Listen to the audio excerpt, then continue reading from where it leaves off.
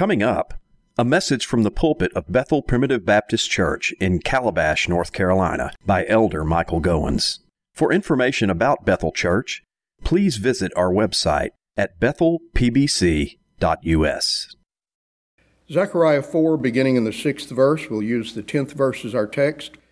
Then he answered and spake unto me, saying, This is the word of the Lord unto Zerubbabel, saying, Not by might nor by power, but by my Spirit, saith the Lord of hosts.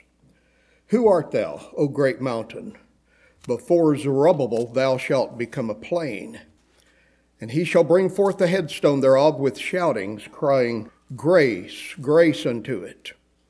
Moreover, the word of the Lord came unto me, saying, The hands of Zerubbabel have laid the foundation of this house. His hands shall also finish it. And thou shalt know that the Lord of hosts hath sent me unto you. For who hath despised the day of small things? For they shall rejoice and shall see the plummet in the hand of Zerubbabel with those 7. They are the eyes of the Lord, which run to and fro through the whole earth. The year is approximately 520 BC, and it's the period of the restoration after the Babylonian captivity. The prophet Zechariah is among those that have returned for the purpose of rebuilding Jerusalem, a city that had been sacked by Nebuchadnezzar about 50 years earlier. A man named Zerubbabel, whose name means out of Babylon, has been superintending this reconstruction project. And the first order of business, of course, was the rebuilding of the temple, the house of worship.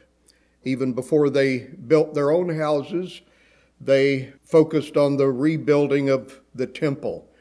Now, you may remember Solomon's temple was the center of Jewish life and worship. It was a magnificent structure. Solomon's temple was ornate. It was gigantic. It was the wonder of that world. But Nebuchadnezzar had leveled it so that not one stone was left on top of the other. And now, under Zerubbabel's leadership, they began the reconstruction project to rebuild the temple, the place of Jewish worship. Ezra chapter 3, verse 10 describes step 1 in this project of reconstruction, which was, of course, to lay the foundation. Would you listen to this reading? Ezra chapter 3 and the 10th verse. And when the builders laid the foundation of the temple of the Lord, they set the priests in their apparel with trumpets, and the Levites, the sons of Asaph, with cymbals, to praise the Lord after the ordinance of David king of Israel. And they sang together by course in praising and giving thanks unto the Lord, because he is good, for his mercy endureth forever toward Israel. And all the people shouted with a great shout when they praised the Lord, because the foundation of the house of the Lord was laid.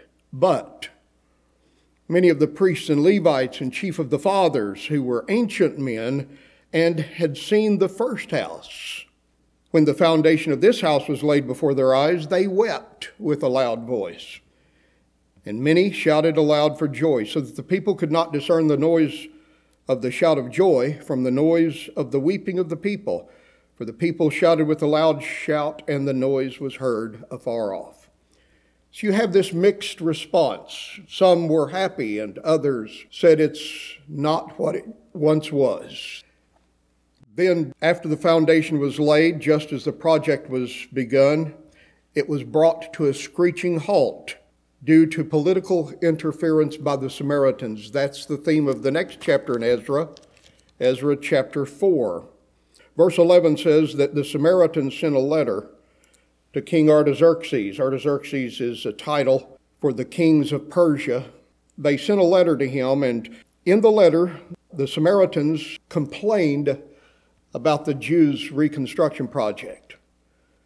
All it takes for a work to be halted is somebody to file a lien against it and to complain. And on this occasion, they appeal to the king of Persia, and they say to him, I want the king to know, verse 12, that the Jews which came up from thee have come to Jerusalem, and they are building the rebellious and the bad city. And they've set up the walls thereof and joined the foundations. Be it known unto the king that if this city be built and the walls set up again, then they will not pay toll, tribute, and custom, so that thou shalt endamage the revenue of the kings. In other words, you don't want this project to continue, king. We're telling you as people in the know that this needs to be halted. Now, because we have maintenance from the king's palace, and it was not meet or fit for us to see the king dishonored, therefore we have sent and certified the king that search may be made in the books of the records of thy fathers, that you will know that this city is a rebellious city, hurtful unto kings and provinces, and that they have moved sedition within the same of old time. So basically they're tattling. The Samaritans are tattling on the Jews. And they're saying, King, you don't want this project to continue. We certify the king that if this city be builded again and the walls thereof set up, by this means thou shalt have no portion on this side of the river. You're going to lose some of your tax revenue. You're going to lose control of these people. Once they get a taste of independence, then you won't be able to collect any more tribute from them. The king then sent answer back in verse 17, and here's what he said. Give you now commandment, verse 21, to cause these men to cease, and that this city be not builded until another commandment shall be given from me. For why should damage grow to the hurt of the kings? And when the copy of this letter from Artaxerxes was read to the Jews, it says they made them to cease by force and power. Notice verse 24, then ceased the work of the house of God, which is at Jerusalem. So it ceased until the second year of the reign of Darius, king of Persia. For 16 years, the work is at a stalemate. It's brought to a standstill. But now, as the next chapter 5 of Ezra tells us, verse 1, God raised up a couple of prophets named Haggai and Zechariah. And notice we took our text from the prophecy of Zechariah this morning. The prophets Haggai and Zechariah prophesied unto the Jews that were in Judah and Jerusalem. I'm in Ezra 5, verse 1. In the name of the God of Israel, then rose up Zerubbabel. Who's Zerubbabel? He's the superintendent. He's the contractor. He's the person in charge of this building project. Then rose up Zerubbabel, the son of Shealtiel, and Joshua, the son of Josedek, and began to build the house of God, which is at Jerusalem, and with them were the prophets of God helping them. So what you have in our text is encouragement now. After 16 years when the work is at a stalemate, 16 years have passed, they just have the foundation laid, but nothing else has transpired because of this political interference. Now Zechariah and Haggai are sent by God to encourage the people to resume the project. They played a very important role encouraging them to complete the work begun some years earlier. And by the way, just for one other reference, if you look at Haggai chapter 2, verse 2 says, Speak now to Zerubbabel, the governor of Judah, and to Joshua, the high priest, and the residue of the people, saying, Who is left among you that saw this house in her first glory? How many of you ancient people remember Solomon's temple? Now, many years have passed, but there were some still living who'd seen Solomon's temple. And he said, How do you see it now? Is it not in your eyes in comparison of it as nothing? Yet now be strong, O Zerubbabel, saith the Lord, and be strong, O Joshua, the son of Josedek, the high priest, and be strong, all ye people of the land, and work. For I am with you, saith the Lord of hosts. God says it's time to resume the project. And interestingly, Haggai is a pretty hard-hitting prophecy. Haggai is not quite as smooth as Zechariah is. He actually asked them some pretty challenging questions in his prophecy, such as, is it time for you to dwell in your sealed houses and the house of the Lord lay waste? He said, you've put effort into your own lives, but you neglected the house of God. And the people responded, said, it's not time yet to build the house of God. And he said, well, when will be a good time, God said it's time to resume. Let's get started. the people need a little encouragement. And of course, Zechariah and Haggai are there to encourage them with the message, don't despise the day of small things, for God is at work to bless you. That's the message. Notice our text now. Zechariah chapter 4, verse 10, who hath despised the day of small things?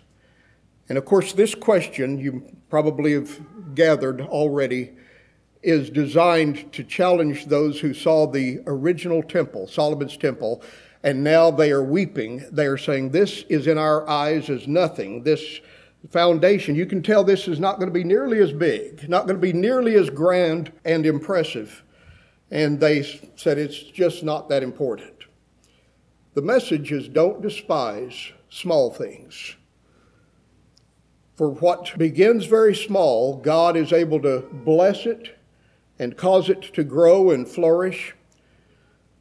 And I want you to notice this word despise. It speaks of an attitude. Now we know that the world despises the church. Of course, there was a time when they just were indifferent to the church, but I think we see increasing hostility from this unbelieving world today against the cause of Christ. This world despises the people of God. Later, about 100 years later after our text, Nehemiah is going to rebuild the walls around the city of Jerusalem. Remember, he's a cupbearer to the king of Persia, to King Ahasuerus. And he takes a leave of absence, comes back and rebuilds the walls for the protection of the city.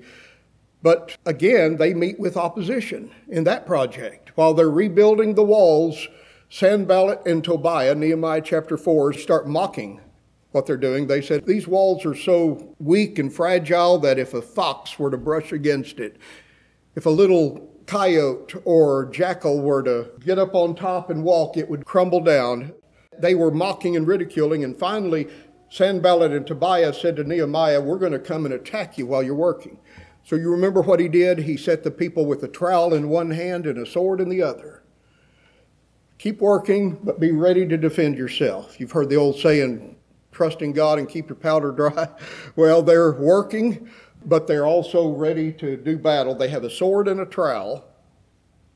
Nehemiah chapter 4, verse 4, Nehemiah says, Lord, they have despised the work that we're doing here. We know the world is going to despise the church. And that shouldn't come as any surprise to us, for it despised our Savior. Isaiah 53:3 says, he is despised and rejected of men, a man of sorrows and acquainted with grief. It's a matter of fact, the world will despise God's people. But our text this morning is directed not to the world, but to the people of God themselves, who has despised the day of small things. He's saying to God's people, don't have an attitude of contempt for the small beginnings in this reconstruction project. The word despise means to have an attitude of contempt, to snub, to dismiss as irrelevant, to undervalue something, to consider it insignificant.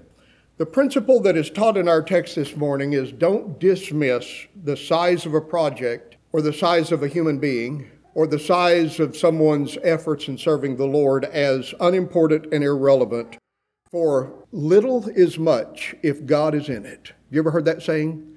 Little is much if God is in it. Don't despise the day of small things, because God can take what appears to be something very little and small, and he can multiply it. And this principle is a very important principle for us this morning.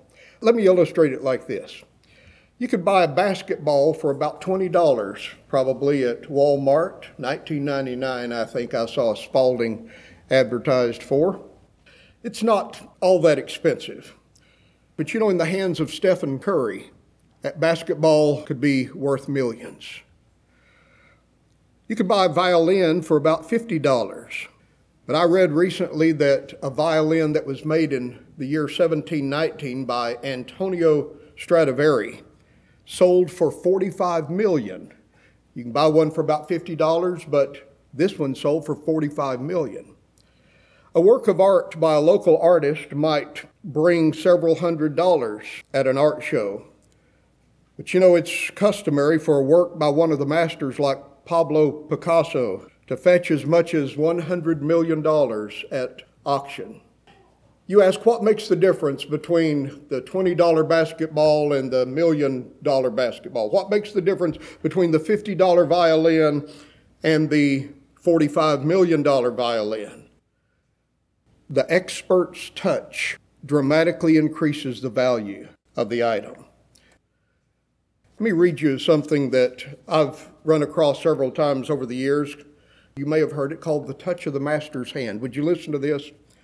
"'Twas battered and scarred, and the auctioneer thought it scarcely worth his while to waste much time on the old violin. But he held it up with a smile. What am I bidding, good folks?' he cried. 'Who'll start the bidding for me? $1, then $2. Only $2? And who'll make it $3? $3 once, $3 twice, going for $3. But no, from the room far back, a gray-haired man came forward and picked up the bow. Then wiping the dust from the old violin and tightening the loose strings, he played a melody pure and sweet as caroling angel sings. The music ceased, and the auctioneer, with a voice that was quiet and low, said, 'What am I bid for the old violin?' And he held it up with the bow. $1,000, and who'll make it $2?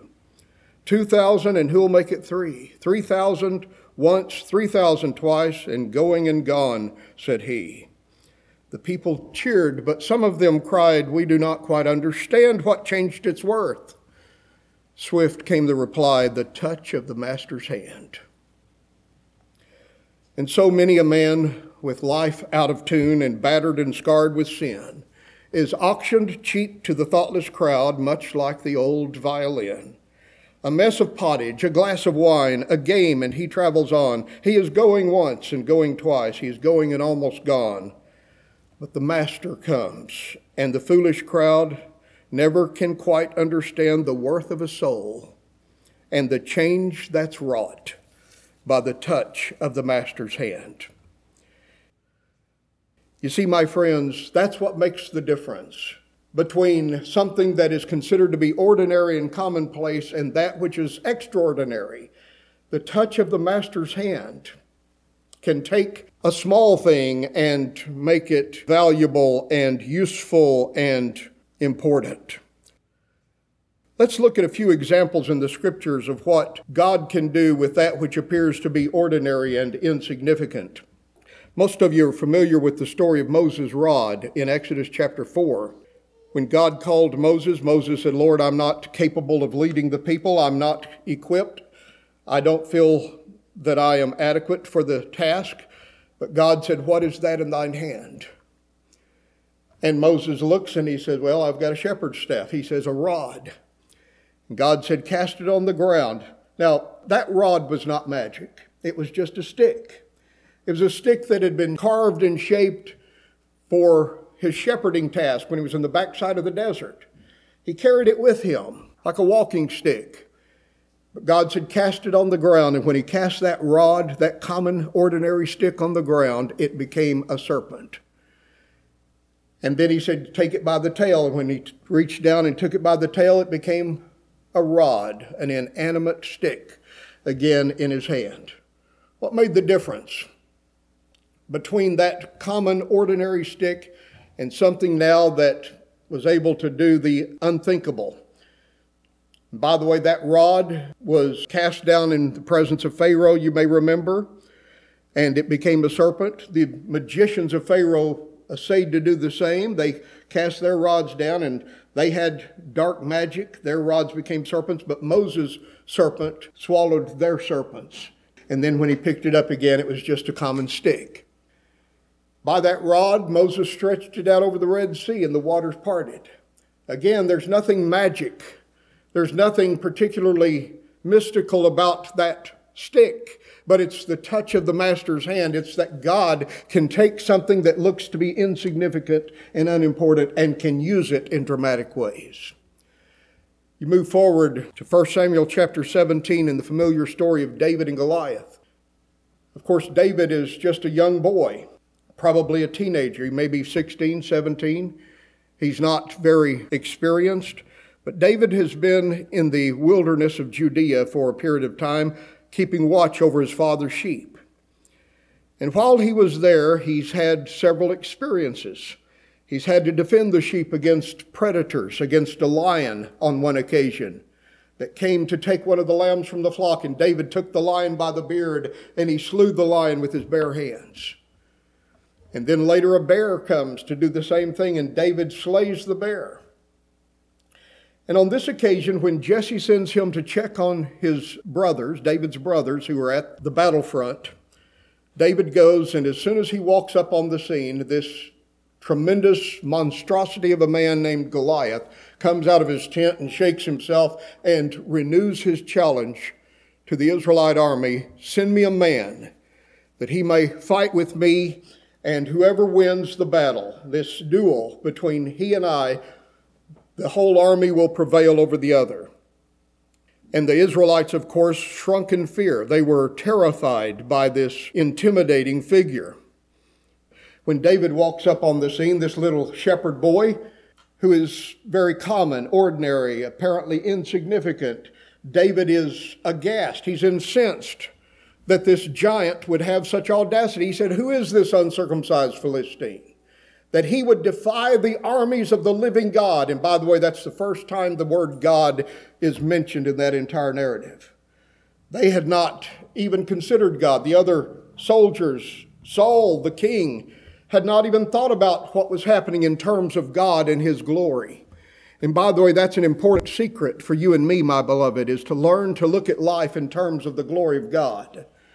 Not just in terms of our own comfort and our own agenda, but in terms of what it means for the integrity of God's name. God is not pleased. He's dishonored. You see, the ultimate goal in life is not our comfort and our satisfaction and our ease, but the ultimate goal in life, my friends, is the glory of God. That's why we're here.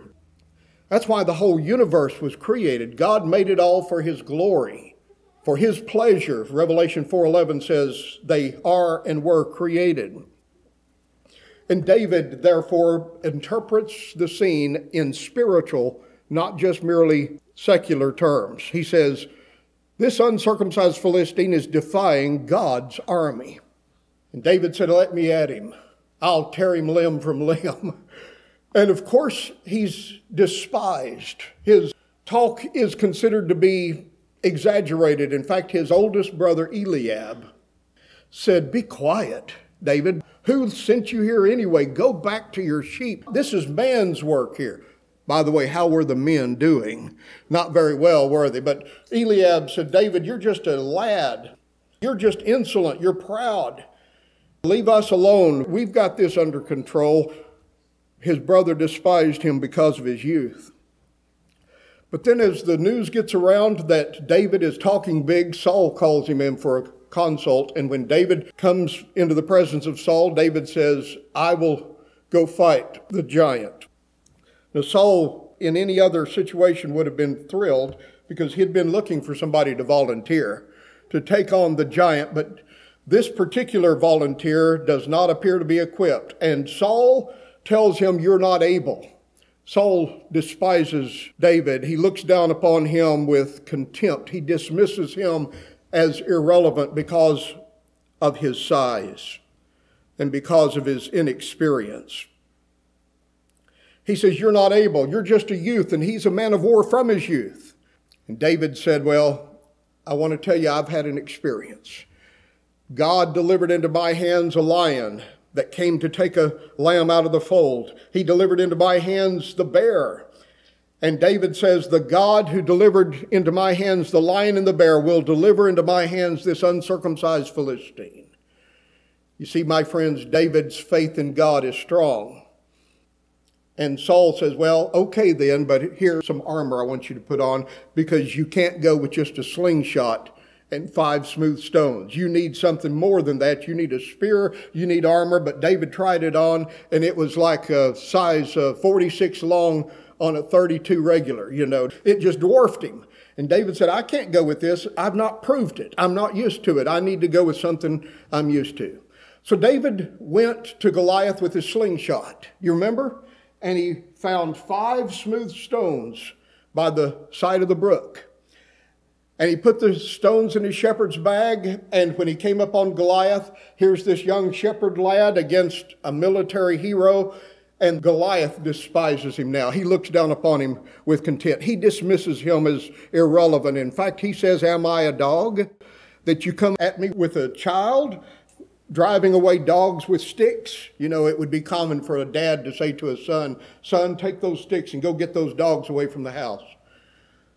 And the son would go out and hit the sticks together and say, "Shoo, shoo." Goliath says, "You've sent a little child out here after me." And Goliath was livid. And he says, "Come here, boy, and I'll give your flesh to the fowls of the earth." And David says to him, "In the name of the God of Israel, whom thou hast defied, I will do the same to you." And David took a stone from his shepherd's bag, a little insignificant rock. It wasn't a big mighty spear, it wasn't a big shield, it wasn't a great weapon of war, but it was a little rock. And David, with the skill of a shepherd, put that stone in his sling, and he let it go, and the stone sunk into the forehead of Goliath, and the mighty giant of Gath came tumbling down. And somebody says that stone must have had some power to it. I'll tell you, the power it had in it was not in David's arm, it was in the strength of God. God took something small, the touch of the master's hand, transformed that which appeared to be unimportant and insignificant into something very effective. And then you come forward in the Old Testament to the 6th chapter of Judges, and some of you may remember the story of Gideon, who was raised up by God to be a judge over Israel. And the period of the judges was a time when they were oppressed from time to time by the enemy. And on this occasion, the Midianites were oppressing the children of Israel. But God has raised up Gideon to deliver them, and he has 32,000 soldiers in his army. Now, the Midianite army was probably 200,000 strong. We know that at the end of this story, 185,000 of them were slain in one night. So let's say that 15,000 were left, at least 200,000 strong. And by the way, if you have an army of 32,000 and the enemy has an army of 200,000, that's a 6-to-1 ratio. But Gideon is going to go to battle with 32,000 against 200,000. But God says to him, "The people that are with thee are too many." And he begins to test them. First he says, tell everyone that is afraid he can go home. And 22,000 soldiers go home to mama. Now he's left with 10,000. If he thought that the odds were bad, stacked against him before this time, then sure enough, they're bad now. By the way, God says the people are still too many. And he gave them another test, and they're whittled down from 10,000 to 300. Now, by the way, 300 soldiers on Gideon's team against 200,000 Midianites, they're not going to be able to get the job done. They're outnumbered 650 to 1. But God says, "By the 300 will I save you." And sure enough, we know the story. That is, Gideon and his army surrounded the bivouacked army of the Midianites during the night. At a certain point, they shouted with a great shout. They broke the pitchers that were covering their lanterns. And when the Midianites awoke, they saw that they were surrounded by all of this light and all of this noise. And they began to sling their swords haphazardly, and they slew each other. In fact, the Bible tells us that the angel slew 185,000 Midianite soldiers in one night. It was God that discomfited them, that confused them, that destroyed them. And by the 300 soldiers, God destroyed the entire Midianite army. Yes, my friends, God is able to take a few and to do great things with it. Little is much if God is in it. And then we come to the New Testament. And in the 14th chapter of Matthew, we read this story in the 17th verse. When the multitude was with Jesus and the disciples in this desert place, the disciples said, "We need to send them away, that they may go into the villages and buy themselves victuals. It's time to eat. They're hungry. They don't have anything to eat." But Jesus said unto them, "They need not depart. Give ye them to eat." He tells his disciples, let's just feed them, have dinner on the grounds. But the disciples said to him, "We have here but 5 loaves and 2 fish." Jesus said, "Bring them hither to me." And he commanded the multitude to sit down on the grass, and he took the 5 loaves and the 2 fish. And looking up to heaven, he blessed and brake, and he gave the loaves to his disciples, and the disciples gave it to the multitude. And they did all eat and were filled, and they took up of the fragments that remained 12 baskets full. And they that had eaten were about 5,000 men, besides women and children. Now here is one of the great miracles that our Lord Jesus Christ performed during his public ministry, in which he multiplied the loaves and the fishes. And he multiplied it so that 5,000 men, besides women and children, let's say every second man was married, and then every other couple had at least one child. I think it's easy to say there were probably 8,000 to 10,000 people here on this occasion. And Jesus fed the whole multitude with a few loaves and fishes, so that they not only were all filled, but they had 12 baskets of fragments left over. Little is much if God is in it. Who hath despised the day of small things? The touch of the master's hand can take that which is insignificant and considered to be nothing, considered to be completely useless. He can take it and can do great things with it. We've seen it with Moses' rod. We've seen it with David's sling and stones. We've seen it with Gideon's 300. We've seen it with the lad's few loaves and fishes. And then you turn to Mark chapter 12, verse 42, and we read a story about a widow who had only 2 mites. Mark 12:42 says this: Jesus sat over against the treasury and beheld how the people cast money into the treasury. And many that were rich cast in much. They made a great show of it. They put in great contributions. But there came a certain poor widow, and she threw in 2 mites, which make a farthing.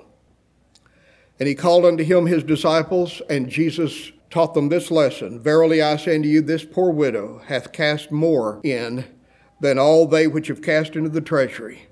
For they cast in of their abundance. They had plenty, and they took a portion, but she of her want hath cast in all that she had, even all her living. I want to tell you, my friends, that God is able to multiply that which appears to be small and insignificant. In fact, though some might have looked upon her with scorn, some might have derided her sacrifice and said it's nothing compared to what some of these others have given, I'm telling you, God knows, and little is much when God is in it. Then you think about the beginnings of the New Testament church. You know, Jesus didn't start the church with a stadium full of people. He didn't start the church with the best and the brightest, a great graduating class from one of the Ivy League schools. He started the church with 12 tax collectors and fishermen and political activists. These were people that we would call blue-collar workers. They were not in the intelligentsia. They were not in the elite crowd of the day. Jesus chose 12 apostles. In fact, according to the world's standards, as Acts 4:13 indicates, they were ignorant and unlearned men. They had not been schooled in the rabbinical schools of the day. They were not reputable and decorated and credentialed fishermen, tax collectors, and political activists. But Jesus said to them in Luke 12:32, "Fear not, little flock." Notice the tender way he refers to his disciples. He calls them his flock. But he says they're a little flock. Fear not, for it is your Father's good pleasure to give you the kingdom. Somebody might say, Brother Mike, that doesn't seem natural to me. You would think that it would be the people that deserved it the most. The religious crowd, the Pharisees, the Sadducees, the scribes, and the doctors and lawyers. But Jesus gave it to this group of 12 fishermen and tax collectors. He said, "Fear not, little flock, for it's your Father's good pleasure to give you the kingdom." And by the way, do you know what he did with that little flock? He took that small nucleus of original disciples and he multiplied it. On Pentecost, 3,000 were added to the church. The house of Cornelius, 5,000 were added. And by the time you reach about midway through the Acts of the Apostles, the report is these that have turned the world upside down have come hither also. Indeed, my friends, the church grew from its very small beginnings. I love the language in Mark chapter 4, verse 30, which teaches us about the beginnings of the New Testament church. He says, "Whereunto shall ye liken the kingdom of God? Or with what comparison shall we compare it? It's like a grain of mustard seed, which when it is sown in the earth is less than all the seeds that be in the earth. But when it is sown, it groweth up and becometh greater than all herbs, and shooteth out great branches, so that the fowls of the air may lodge under the shadow of it. You know, that little mustard seed is so small, sometimes it takes a magnifying glass to be able to see it. But the Lord is able to take something that appears to be nothing, insignificant, and He's able to multiply it and cause it to grow so that it's a great tree, and the fowls of the air come and lodge in its branches. Matthew chapter 13, verse 33 uses another illustration. The kingdom of heaven is like unto leaven, a little bit of yeast, that a woman took and hid in 3 measures of meal, but that leaven did not stop until the whole was leavened. Now, you know, I've been guilty of despising the smallness of the Church of Jesus Christ. There have been times I've been embarrassed about, times I've thought that there's not much we can do. We're just a few people. We're old, we're poor, we're in many respects unimpressive to the world. They won't listen to us. We're not schooled in their schools. We're not credentialed by their institutions. We really have no platform, and I've thought, what good is it? What we're doing here, you say this is just a little church. It's not like one of the big churches. But my friends, may we never be guilty of despising, of dismissing as irrelevant and unimportant, of considering that only the biggest and the best and the brightest is where God's at. The fact is, the Lord often works among the small groups. He works among those whose hearts are perfect toward Him, those who are sincere. In fact, listen to what 1 Corinthians chapter 1, verse 26 says about the early church. You see your calling, brethren, that not many mighty, not many noble are called, but God hath chosen the weak things of the world to confound the mighty. And base things and things that are despised hath God chosen, and things that are not, to bring to nothing the things that are, that no flesh should glory in His presence. I dare say the Lord arranges things in a way that when it's all said and done, no man can take any credit for the success of the venture. And my friends, God can use common, ordinary people. You don't have to be one of the rich and the famous and the celebrities to be used by God. In fact, the touch of the Master's hand on a life of a common, ordinary man or woman or child is all that it takes to transform that which is ordinary and commonplace into that which is eminently useful and impressive in the service of God. I wonder, as I preach this today, if the Master has touched your heart, if there's anybody under the sound of my voice whose life has been invaded by the King of Glory. He has come in and taken up residence in your heart. He has picked up the old battered and scarred broken violin of your life, and He's adjusted the strings and He's tuned it, and He's played a beautiful melody upon it. I'm telling you, dear friends, that makes all the difference in the world in a life that is considered to be a throwaway life, and one now that will fetch quite a sum at auction because the Lord has put His signature upon us. The principle that we've stressed this morning is that little is much if God is in it. And this is illustrated in the Bible over and again. Isaiah 41:14 is a classic example where He says, "Fear not, thou worm, Jacob. I will make you a sharp threshing instrument, having teeth." What He's saying is little strength is no obstacle when it comes to God. He can take a worm that somebody says, that's such a weak creature, it can't do anything. God says, I'll take a worm and make it into a sharp threshing instrument to tear down the forests of opposition. 2 Kings chapter 5 verse 2 tells the story of Naaman's little maid, who was a Jewish girl that had been kidnapped and taken as a slave, and now she's serving Naaman the Syrian. And Naaman has leprosy. And one day the little maid hears Naaman's wife talking about how she's worried about her husband.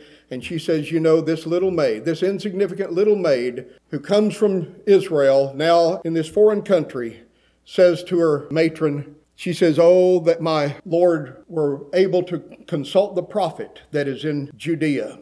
And through the influence of that little maid, Naaman's wife tells him what she said. He begins to investigate. He gets an appointment with Elisha the prophet, and Naaman eventually, is cured from his leprosy because of that little maid's witness on foreign soil. Now, she might have said, if he dies, that'll be good enough for me. I don't appreciate being kidnapped. I don't like being away from home.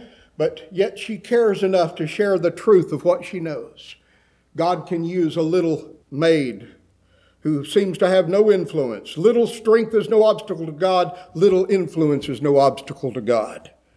And finally, Acts chapter 9, verses 36 to 39, we read the story of a seamstress named Tabitha or Dorcas. And you may know that when Dorcas dies, all of the sisters and the brethren come together. There's a great crowd of people, and they've all brought their scarves and their coats and the things that Dorcas has made for them, and they're showing them off. They loved her. You might say, now, she sews. What does she do? She sews. She has a needle and a thread. And that's really not that important. That's not as important as a big computer, a needle and a thread. But you see, dear friends, she was using her skills to serve the Lord and to help other people. It wasn't something that she advertised on social media and said, look at all that I've done. She wasn't showcasing her talents. This is a woman who sincerely loved her brothers and sisters in Christ and was doing what she could. What is that in your hand this morning, dear friends? What do you have that you can use? You say, well, it's not much, Brother Mike. It's 2 mites. It's just a few loaves and fishes. I'm telling you, dear friends, little resources are no obstacle to God. Little strength is no obstacle to God. Little influence is no obstacle to God. The touch of the Master's hand is that which makes what is otherwise ordinary and commonplace extraordinary and eminently useful. Therefore, don't despise the day of small things. I want to ask you a question as we close this morning. What do you have in your hand?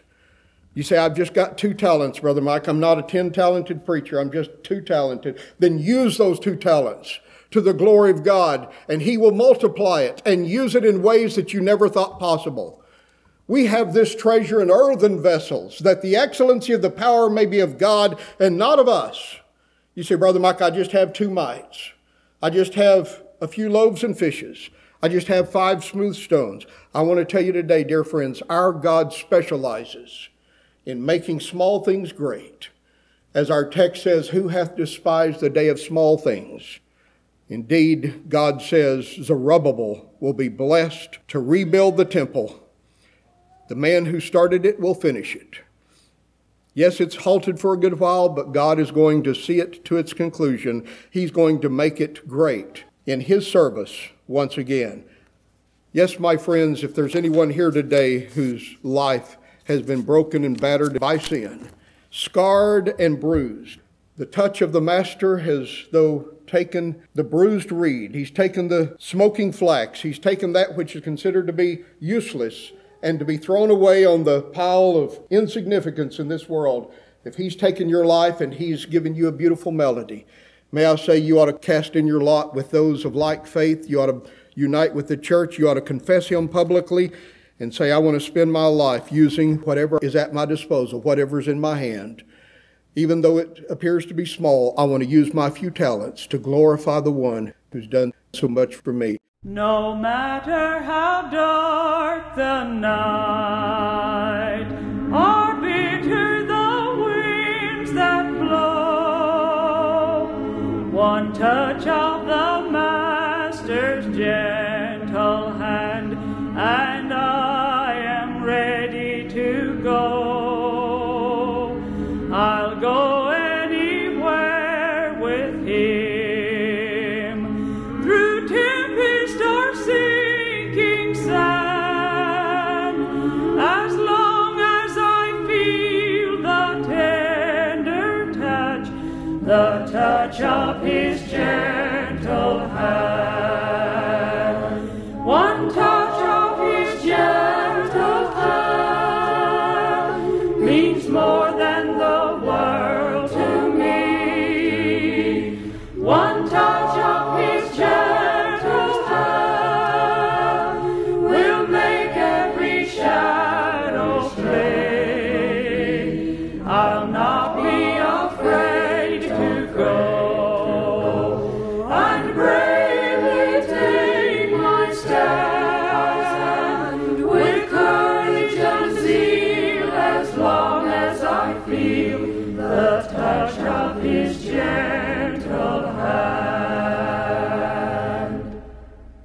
wherever I chance to be, wherever my feet may roam, I'll trust in the Lord's unchanging hand to lead me all the way home, and ever my prayer shall be till safely at home I stand, that I can just feel His touch so real, the touch of His gentle hand, the touch of His gentle hand means more than the world to me.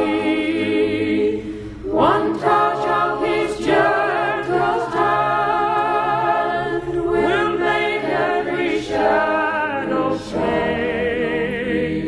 I'll not be afraid to go and bravely take my stand with courage and zeal, as long as I feel the touch of His gentle hand.